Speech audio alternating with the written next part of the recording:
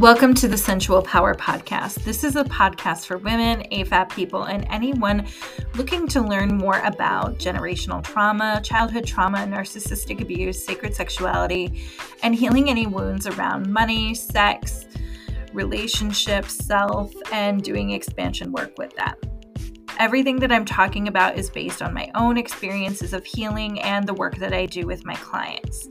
Keep in mind, though, I am a cis white woman, so the views that I express do come with a sense of privilege, and if harm is done, I am always willing to repair harm, so please reach out if that happens. Otherwise, stay tuned and listen to your next episode right now.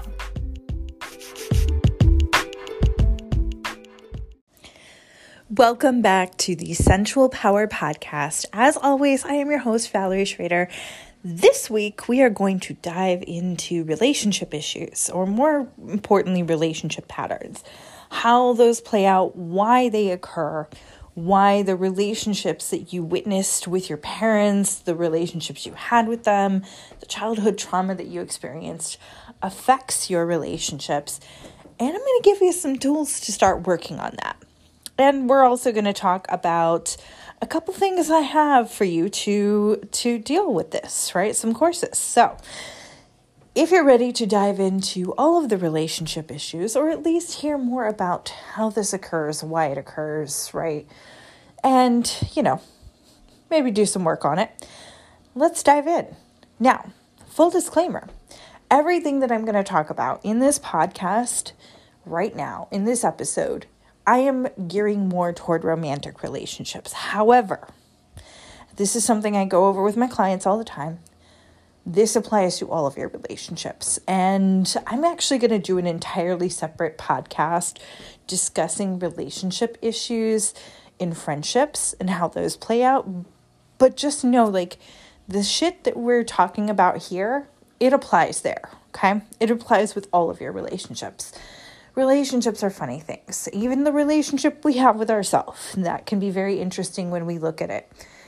So, when we are thinking about the issues that we see in our relationships, the patterns, and it's not just the patterns of, relationship issues, problems, arguments that come up, but even the personality traits that we see within our partners. We have a lot to look at, not just from our past, like in our adult years of, romantic relationships, but with the people that we were raised by. What do I mean by that? Well, about 80% of what we believe and think comes from childhood. That is, of course, something that can be changed, but you have to have awareness to change it. So up until that point, about 80% of what you understand about yourself, what you think, what you believe, comes from your formative years, which is childhood and into early adulthood, right? So if we think about that, we have to understand that the experiences that you had with your parents or caregivers directly influences what you think and believe about yourself, their perceptions of you, right? Your perceptions of their perception of you. I know I'm going a little bit more like Inception with that, but it's true. The perceptions that you have of their perception, those create beliefs within you. The issues that came up, right? They play out in other ways in your life. And then what you witnessed, right? With the type of relationship they had with each other, or any partners that they may have dated, right? That all is stuff that you are creating you beliefs around. You are creating thoughts and feelings around. So you take that, but then you also take the personality traits of them, because this is something that we look at instances and behaviors, but you also want to look at the personality traits. What things show up? There's a lot of information in that. We take all of that information in, we form our own beliefs, our opinions, our stories around it, and then that plays out in what we seek. It's not always conscious. In fact, a lot of the time it is not. I've said this before, and I'm going to say it again, because There are too many fucking coaches, wellness professionals, spiritual leaders out there. And I'm saying spiritual leaders very sarcastically because nobody should consider themselves a spiritual leader when they say shit like this. But there's too many people out there that say we choose what we pick. We choose the trauma. We choose the hurt. We choose the pain that we encounter in our life. No, the fuck we don't. Does our subconscious mind seek out what is familiar to it? Absolutely it does. Absolutely it does, because that has become safe to our subconscious mind. But it doesn't mean that we choose it. It doesn't mean that we want it. It doesn't mean that we need the lessons from it, right? I'm so sick of seeing people talk about how, oh, there's all these lessons that we gain from suffering and from the traumas that we've experienced. You know what? Here's the truth. I would much rather not have those lessons, thank you very much, or receive them in other healthier ways. In fact, if we had healthier ways, we wouldn't need the lessons in the first place, right? If we had safer living conditions growing up, and again, that is all relative to your own experience. If we had safer moments in our life, we wouldn't need those lessons. So I would take that. I would take that for all of my clients, on all of the people in the world. We don't deserve and or need trauma, right? So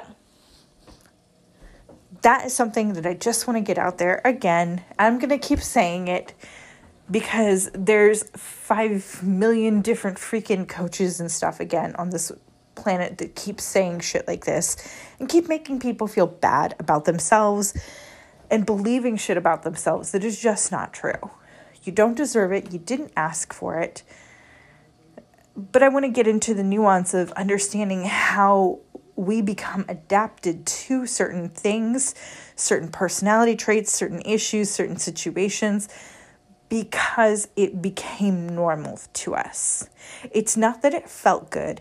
It became normal. And normal is safe to our brains. Normal keeps us alive. Status quo keeps us alive. Even if status quo doesn't feel safe, right? Or isn't really logically safe, I should say. Status quo may not be logically great for us, and it's certainly not something we should strive for when all it does is keeps creating harm and conflict and heartbreak in our lives. But here we are, right? We do with what we have until we know better, and then we can do better with that, right? So we take all this information in from a young age. Our brains adapt to it, and we learn to react to that. We learn how to live with that and to survive with that. I'm not going to say thrive with that, because most of us, when we've experienced certain childhood trauma, and growing up with like narcissistic, emotionally immature parents, we definitely were not thriving, right? But we learned how to survive with those things. If you had a parent, and I dealt with this too, where you could never gauge their moods and their mood changes, you know how to be hyper observant and hyper aware of other people's moods and reactions to things, because that was a requirement to make sure that you stayed safe, right? You learned to do that as a child because that meant that you were able to deal with what was going on in your household, right? And hopefully avoid punishment or harm.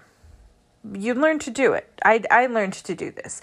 It is the reality of our lives sometimes, and it sucks. It sucks big time, because quite frankly, we don't need it, but here we are, right? This is what we're dealing with. So we learn to adapt. We learn to deal with these things. And as much as it sucks, it is our reality for a while. And our brains get comfortable with that reality. I'm not saying they feel good. I'm not saying that you feel like you're thriving. I'm saying that you learned to feel comfortable in that reality. Comfortable in those situations, because you knew how to react to them. You knew how to adapt to them. You knew how to deal with the consequences, the trauma, the pain, right? All of it. You learned how to deal with that. And so what happens is our brains then adapt to say, well, we need to keep doing that because even if it doesn't feel good, it's normal and that keeps us alive. If we change things, we don't know what could happen and that could mean death, right? And I know that that sounds ridiculous because I've asked myself the same question of how the fuck can having a healthy relationship where I don't need to constantly walk on eggshells to avoid harm be bad or be dangerous or life-threatening? But again, this is not about that. This is about your brain is going off of what it knows and it's working with that.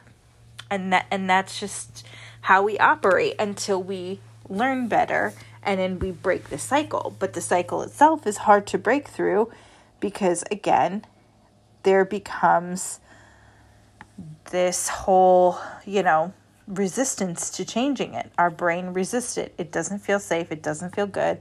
So our brain is I don't know about this. And we have to find ways to make creating a new story, a new belief system, new thoughts, right? We have to work to make that feel better. But until we do that, we're going to keep choosing and we're going to keep leaning toward things that don't feel good to us. It's human nature. So this is why we end up with repeating patterns. And I'm going to illustrate that through a little bit of my own story. Trigger warning, I am going to talk about some violence, substance abuse, stuff like that. So if you're not in a place to listen to that right now, maybe tune out, come back to this when you are, do whatever you need to do to resource. But if you are there, then stay tuned. So when I was growing up, if you've been listening for any length of time, you know my parents split when I was young, about 2.5, I believe. And then my mom remarried right away. I think my dad left, and then a week later, my stepdad moved in. So you get the idea of what went on there, right? So that happened, and my dad is a very pacifist kind of guy. He believes in pacifism. That's just how he is. He's gone to millions of protests in the world in his lifetime. And his approach to things is to be peaceful, right? That is just how he rolls. He's a chill guy. He's a mellow guy. He has his faults, but for the most part, that is how he is. My mom, up front, very charismatic, but as we've discussed, very narcissistic. As I see most narcissists are. Super charismatic up front, and then as you get to know them more, you realize that is not how they actually are. That was a mask they used to kind of wrap you into their world.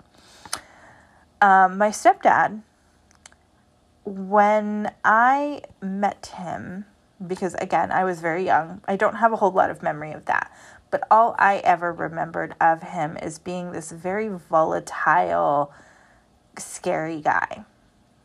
They would go out every night and drink. That was something that apparently my mom did when my dad and her were still together. And then, of course, she met my stepdad and, that's how they got together. But they kept going out every night and drinking. And then they would come home. My babysitter would leave. And inevitably, wouldn't take very long before I would get woken up to screaming matches, things being thrown at one another. I would wake up to them throwing each other around, right? Just a lot of violence, and I would end up being in the middle of it. It was frightening for me. I was frightened of my stepdad most of the time. And even when he was sober, he was just a very harsh guy. At that growing up, he was just very harsh. I was always on edge because I just never knew how he could be. And looking back, having the information I knew now, he was a very misogynistic kind of bullying guy. That's just how he was.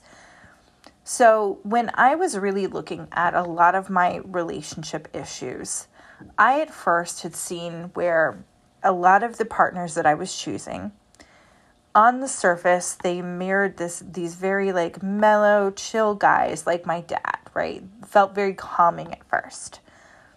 A little bit of that charismatic personality, but for the most part seemed to resemble my dad at front. And then what I would notice is a personality shift. A lot of the same behaviors of my mom, a lot of the gaslighting, the manipulation, the mood swings, right? The change in temperament. All of that stuff would play out. But there was an element of that I missed for a very long time because I wasn't looking at all of the data, right? I was just looking at part of the data of myself. This is where we're going to get a little bit sciencey here, right? A little nerdy with it. Because when I work with clients, I kind of do what I do with myself. My method of approach is to conduct some research, right?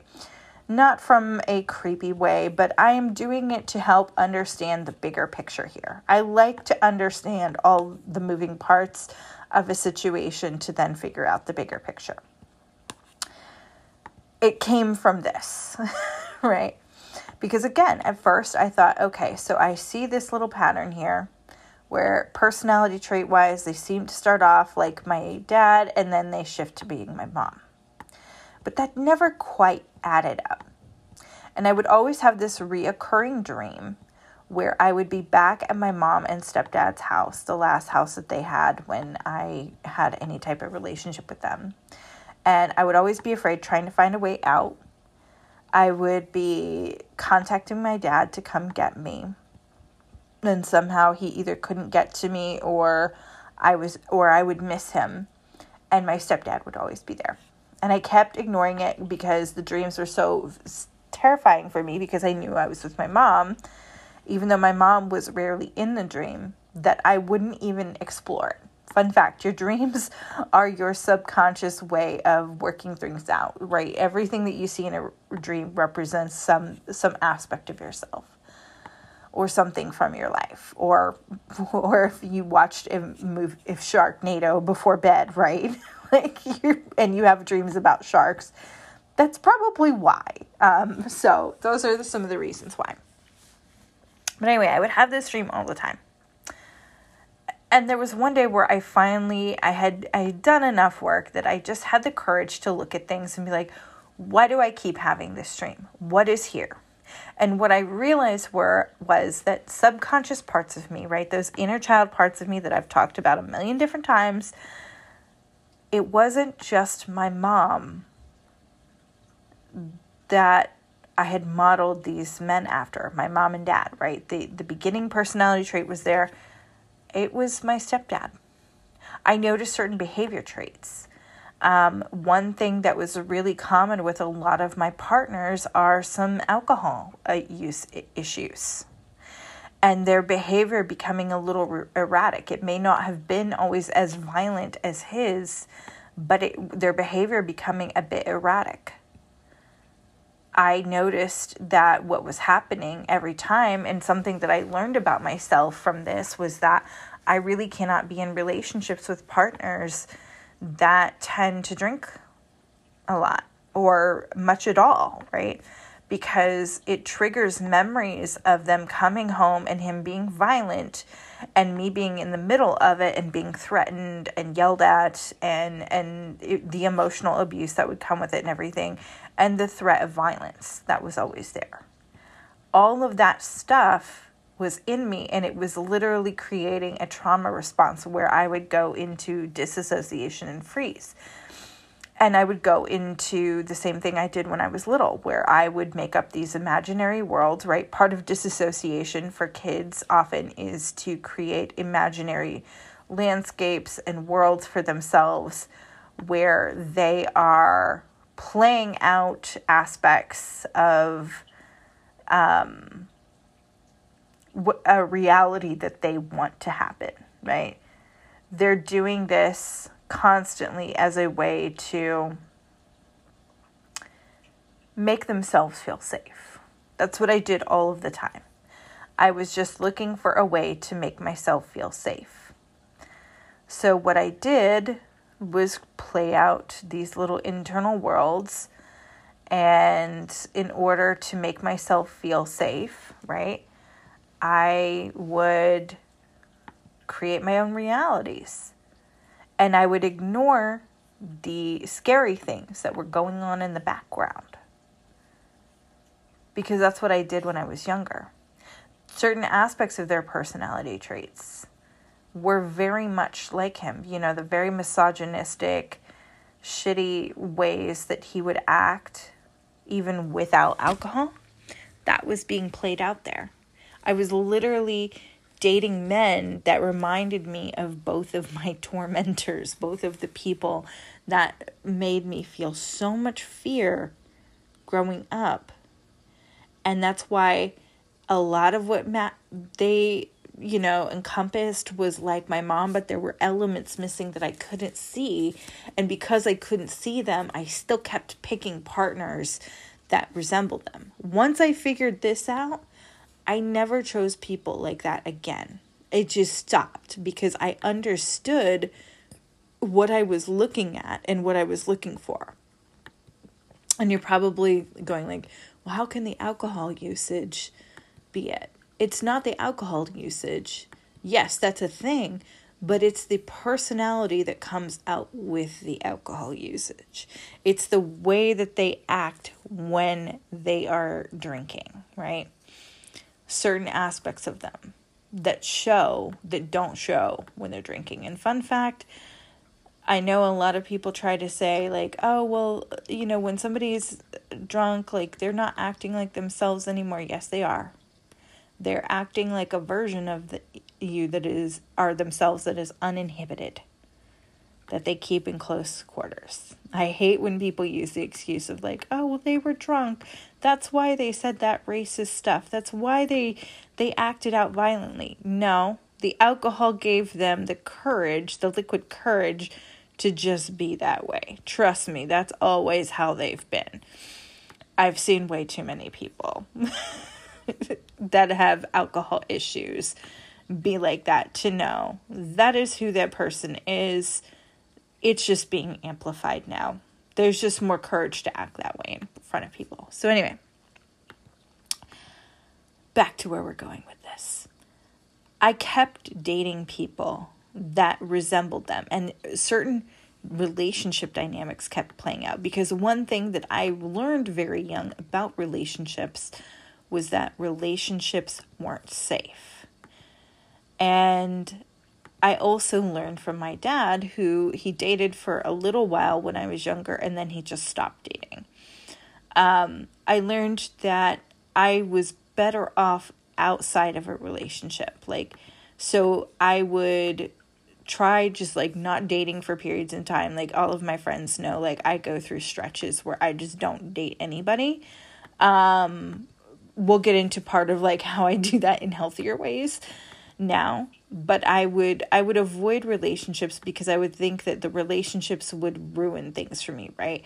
I would always have more financial issues. I would always have more instability within myself, within my career, within life when I was in relationships. And I just thought it's a relationship thing and it's better for me to be single. Well, partially, yes.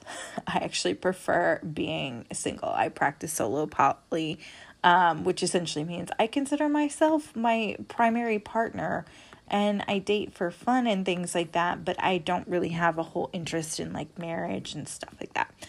Doesn't do anything for me. That's how I really am. But I'm doing that in a healthy way now. So, for a long time though, what was going on is I would go through these stretches, then I would feel lonely, right? And then I would get into this relationship and it was all fun and vibrant at first, right? And very much resembling quote unquote the good times with my mom and stepdad, although I could argue that there weren't really any because, again, he's super misogynistic, toxic male behavior all the time. That's the one thing I can say for my mom. I'm like, girl, you needed to work on that because you deserve better, even though you are also a very toxic and problematic human. But what would happen then, of course, I'd get into these relationships, I would see certain behaviors, and I would ignore them. I would go into my little fantasy reality of like what I could make this relationship be. Because, I was lonely. And what it was really going on is I was not in a place to love myself. I was not in a place where I liked myself. So I was constantly looking for something or someone to fulfill that, which is something, unfortunately, a lot of us do. And it sucks because we tend to get ourselves into situations or in relationships with people. And again, it's not just romantic partnerships. It is all kind of partnerships, right? Or friendships with people that really aren't good for us, that really don't align with us. And it hurts and it causes a lot of pain, a lot of issues, but we do it because we're lonely. And there's a very big difference to being alone and being lonely. Being alone just means like you don't have anybody around you. Being lonely means you feel empty. You feel unfulfilled. And that is something I can very confidently say I do not deal with anymore because I actually like myself. I like my own company. I like to do things by myself. I like doing things with other people too, but I don't need somebody to validate me and fill me up. I can do that myself. Having other people in my life is just one of those amazing blessings that I get to have. But I'm also at that point of myself where I'm not going to let somebody into my world that doesn't make me feel good, that actually makes me feel bad about myself, that makes me feel unsafe. That ain't going to happen. Because again, I have worked on myself enough to know I would rather be happily alone than to be around that bullshit. But at that time, I was lonely. So I kept trying to find somebody to fill me up. And again, I would meet people that up front seemed great. And I would think like, oh, I've done all of this great work on myself. And now I've met this person and they seem great. And, they've got like certain qualities that I like in somebody that's like very chill and mellow, but cool and fun to be around and very charismatic too. And it's just going to be great. And then, of course, I would start to see that was not quite what was going on. And then I would start going into my little disassociative states of ignoring the behaviors, ignoring the red flags and things, and creating my own version of this relationship in my head that if I just wanted it bad enough and could will it, it would happen, and then I would be happy. Then it would be great. But it never worked that way. I was still playing out the same exact shit that I saw growing up, and holding and creating over and over again confirmation of my internal belief that relationships are dangerous. And maybe they weren't always like knock down, drag out, fight dangerous, but they were dangerous in that there was a lot of emotional neglect, manipulation, emotional abuse, financial issues, right? All kind of different things.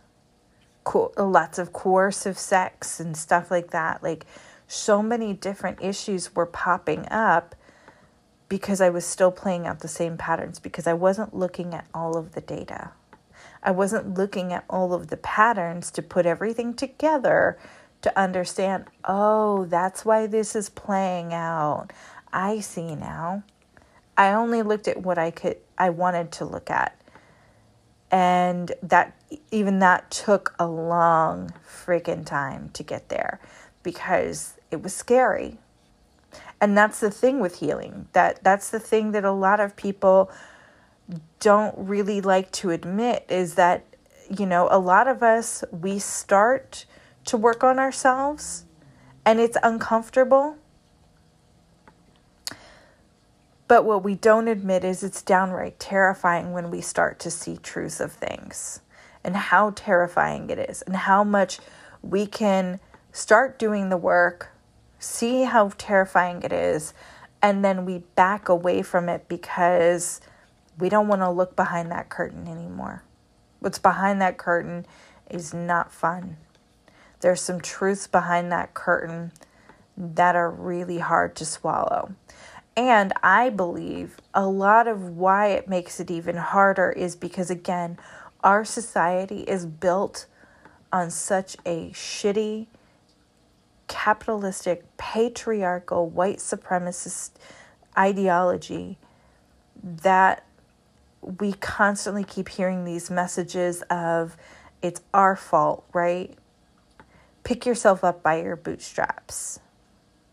It's your fault you're suffering. It's your fault you're failing. It's your fault this. And again, I'm not saying that you don't get to take accountability for actions you've done that are harmful. We have to take accountability.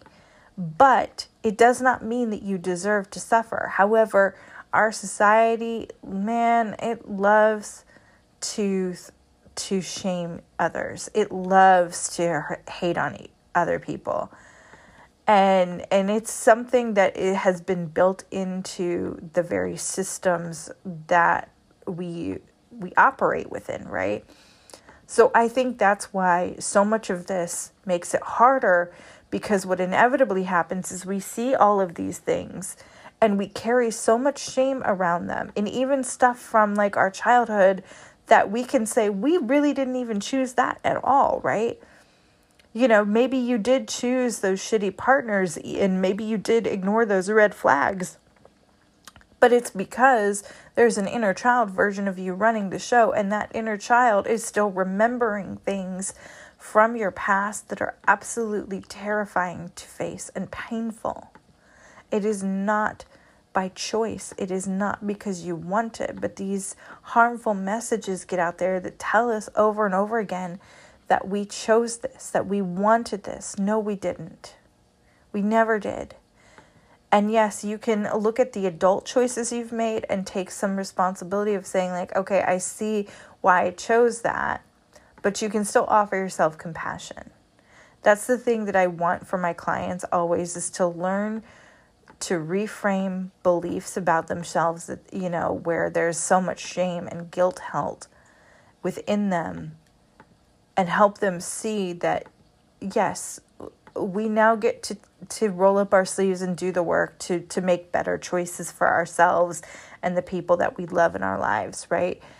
And we can hold a lot of compassion for ourselves, because these things that we are holding on to, they come from a time where we were really not able to be a responsible human being and an adult human being and choose differently. And we've been holding on to beliefs because, again, it became normal to our minds. That's what our minds sought out. So we keep doing it over and over and over again until we're ready to face it. And even when we're ready to face it, it can be really fucking hard. It's really hard. So when we do finally get there, though, how do we deal with this? Well, again, it's going to be a process, because there's going to be, of course, those moments where you realize these little truth bombs, right? These little truth bombs show up and you have to face them. But this is where I think the compassion needs to come in right away. The safety and the compassion has to come in right away. So we have to collect everything like data. I love research. I absolutely love research papers. In fact, my daughter, who is in college for medical anthropology and women's gender and sexuality, I ask them often for research studies that they get, you know, when they tell me about certain research that they've gotten, just because I want to read new things. I want to listen to new information because I love it. I absolutely geek out over things like this. So we have to essentially treat ourselves like our own research study. And we can do that in pleasurable ways. And it doesn't mean that it's not going to be hard, and it doesn't mean that there's not going to be these moments where it kicks your ass. But the more compassion you can hold, the more pleasure you can hold, the more ways that you can move through things and do that and bring pleasure into the healing process, it starts to get your brain a little bit more on board with it. But how do we conduct the research? Well, we have to start collecting the data first on what stories we have held about relationships. And again, as I said, you can use this for any relationships. What data is there to collect, right? You want to look at, again, what did you learn about relationships from the interactions that you had with your parents or caregivers? What stood out to you there? Right? How did they make you feel? What was your perception of what they made you feel? Then you want to take in what did you observe of their relationships with each other or with any partners they had, right? Then you want to take in what are the personality traits that you had. Ask yourself the questions about these things, like what were the personality traits that I noticed? What was their relationship like to their partner or partners? What was their relationship like to me? What memories come up around that? Because those memories give you some answers, right? Those memories hold a lot of clues and they give you a lot of answers about that. Any memories that come up when I'm even saying these questions to you right now, I want you to pause the podcast and just jot those down in some way or take note of it in some way, because you're going to get some information from this. So you have to look at that. You want to do the same with your own relationships. What patterns do I see showing up? What personality traits do I see in my partners that mirrors one another, right? What relationship issues keep popping up with everybody I'm in a relationship with or have been in one with? Or what patterns keep popping up in this particular relationship, right? The arguments and things like that. That's also going to show you what's really going on, because a lot of times taking out the trash is never just about taking out the trash, right? It's rarely ever just about the taking out the trash. Of course, you want the trash to be taken out, but your partner not taking out the trash, there's a deeper reason why it upsets you. So when we can take all that data, we can then look at it. And then what we have to do is start observing how we feel when we look at all of that data. Look at all the memories that are associated with these moments, right? And these people. What do you feel? And I'm not even just talking about your emotions, because the emotions can be hard to process. I want you to look at, what do you physically feel? Does your back start to ache? Do you start noticing your chest getting tight or your throat swelling up and tightening and drying out, right? What happens when you start looking at these things? Take that in, and once you have all of that, ask yourself, put your hands on that part of your body if you're able to, or just close your eyes and feel that part of your body, right? Bring your awareness to that part of your body and ask, the fuck is going on here? Why do I feel pain when I think of this? I mean, some of the reasons might be very obvious to you, right? Like when I immediately thought of all of the times like a partner would start drinking and I would notice myself like getting really antsy. I'm like, oh, because I remember now that it reminded me of that moment with my stepdad and when I would witness them getting drunk and getting violent, and I feared violence, right? I knew that. But then I went deeper with that. What is this teaching me about a belief that I had about my relationship? You have to look at all of that. And this is hard. This is literally why people hire me, because it's fucking painful to look at this information on your own. And sometimes it feels a lot better. Oftentimes it feels a lot better to have professional help there. You can do it, but you also need to learn how to calm yourself, how to deal with any anxiety or fears or stress that comes up when you do this, or overwhelm. I mean, even the self-paced programs that I have or group programs I have, like even if you're not working with me one-on-one to deal with that, you're still getting the tools to help manage what comes up when it comes up from this, because trust me, inevitably something is going to hit you. It will. It just will. These are painful things and these are tough things. And again, there's a lot of our society that is built on making us feel shame and bad. Like we love a good victim blaming story in this society.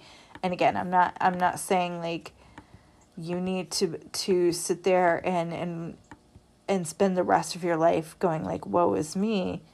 I don't want that for you. I want you to move through this and have better for yourself. But you also have to acknowledge like the real pain that's there. You just have to. Like you can't get away with not doing that.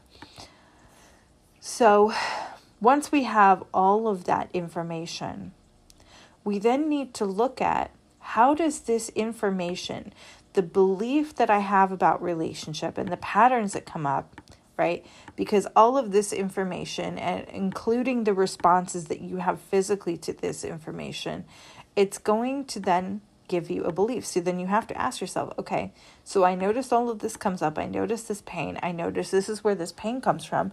So what do I believe about relationships? What is my story about it? Look at that story. And then compare it and contrast it to what you've wanted for yourself. What do you want, right? You know you want a healthy relationship. Well, what does that mean to you? Get more specific here. And how does that compare to what you've been choosing over and over again? And again, I'm saying choosing loosely because it's a subconscious choosing that is not based on what you really want. It's based on what has been normal to you. But once you look at that, then ask yourself, do you really feel safe having what you want, what you desire from a relationship? And notice how your body reacts to that. Notice what emotions come through you.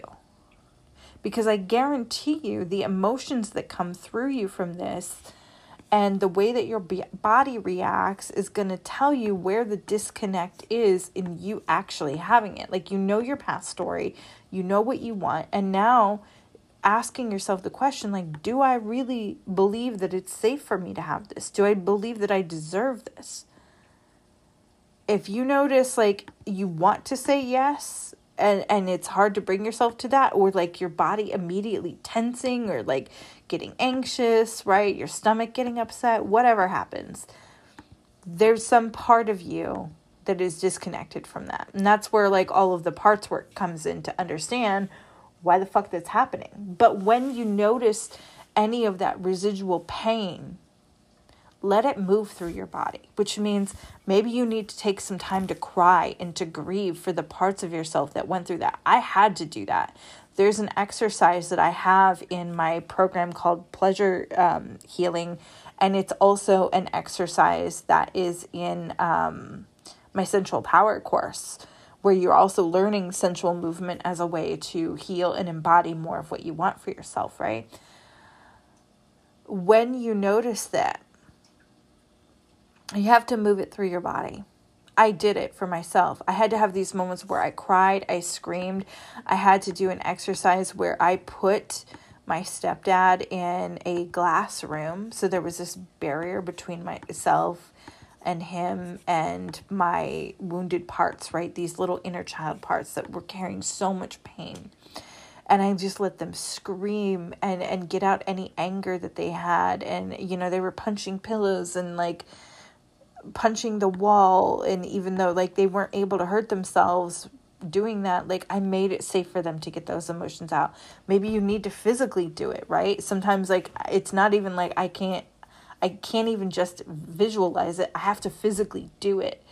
So we have to move that through our body. We have to sometimes use movement to shake things out, to get it, to release the stuck energy in our body that is holding all of this pain and trauma. One of the ways I love doing that is putting on some sad or angry music that reminds me of what I've been struggling with, and literally just dancing it out of myself. And I'll find myself in that dance screaming or crying or just breaking down, because there's all of this stuff that I never got to express, that I never got to deal with, that's created beliefs and wounds that have not helped. It's a tough process. It's heavy. It's deep. But on the other side of it, once you start moving it through and you start working with these parts of you, use the movement to make it feel good to have what you want. Go back and look at that desire for yourself. Find some way to move your body. Maybe it is through dance or stretching or taking walks or physically massaging yourself. And while you're doing it, think about, visualize the relationship that you want, the dynamic that you want. If there's a current partner you with that you want to have a certain dynamic with them that you don't have, or you want to clear up an issue in a way with them, see it happening. And now I'm not talking about this in like that fucked up The Secret way where it's like, oh, just see it and it'll come to you. No, we have to take divine action on everything that we do. But when you can visualize it, what happens is your attention turns to what you want. Manifestation is literally just neuroscience, right? You have to see it and feel it for yourself as possible. And then what happens is your brain starts to go, oh, that actually feels safer. That this is starting to become familiar to me. And remember, your brain likes what's familiar. Your brain likes what's normal to it. So if you keep doing it, it starts to become more and more familiar. But if you do it in a way that feels good, through some type of movement or something, your body starts to take that in. All senses become alive with it. And then what it does is it starts to seek out the solutions to make that happen. So maybe suddenly there's an approach that you develop to talk to a partner about the issue of them never fucking emptying or taking out the trash, right? There's a way for you to express why it means so much to you, to them, that you've never been able to express to them before. And you can finally express it to them. And then a lot of the anger and the resentment is gone. And a lot of their irritation and frustration with you is gone, because now they understand better what is happening. I'm using this as an example because I've literally had a partner go through this with their husband. And it was a symptom of a bigger issue within their relationship of her struggling to feel heard and feel seen and to be supported, because she felt overwhelmed in every area of her life. She just felt overwhelmed and she needed help. And the constant asking of this was, yes, of course, about getting the garbage taken out, but it was also more about she needed some fucking help. She needed an outlet because she was drowning in everything she had to do in her life.